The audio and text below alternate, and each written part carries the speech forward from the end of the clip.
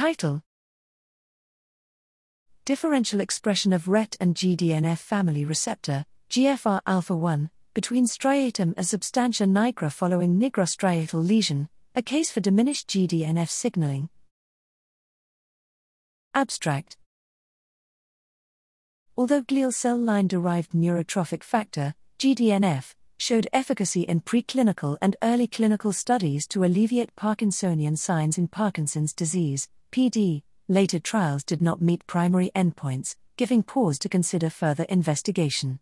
While GDNF dose and delivery methods may have contributed to diminished efficacy, one crucial aspect of these clinical studies is that GDNF treatment across all studies began 8 years after PD diagnosis, a time point representing several years after near 100% depletion of nigrostriatal dopamine markers in striatum and at least 50% in substantia nigra, SN, and is later than the timing of GDNF treatment in preclinical studies. With nigrostriatal terminal loss exceeding 70% at PD diagnosis, we utilized hemi-Parkinsonian rats to determine if expression of GDNF family receptor, GFR-α1, and receptor tyrosine kinase, RET, differed between striatum and SN at 1 and 4 weeks following a 6-hydroxydopamine, 6-odor, lesion.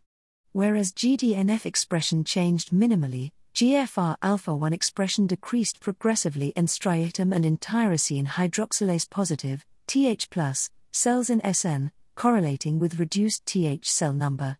However, in nigral astrocytes, GFR-α1 expression increased. RET expression decreased maximally in striatum by 1 week, whereas in the SN, a transient bilateral increase occurred that returned to control levels by 4 weeks. Expression of brain-derived neurotrophic factor, BDNF, or its receptor, TRKB, were unchanged throughout lesion progression.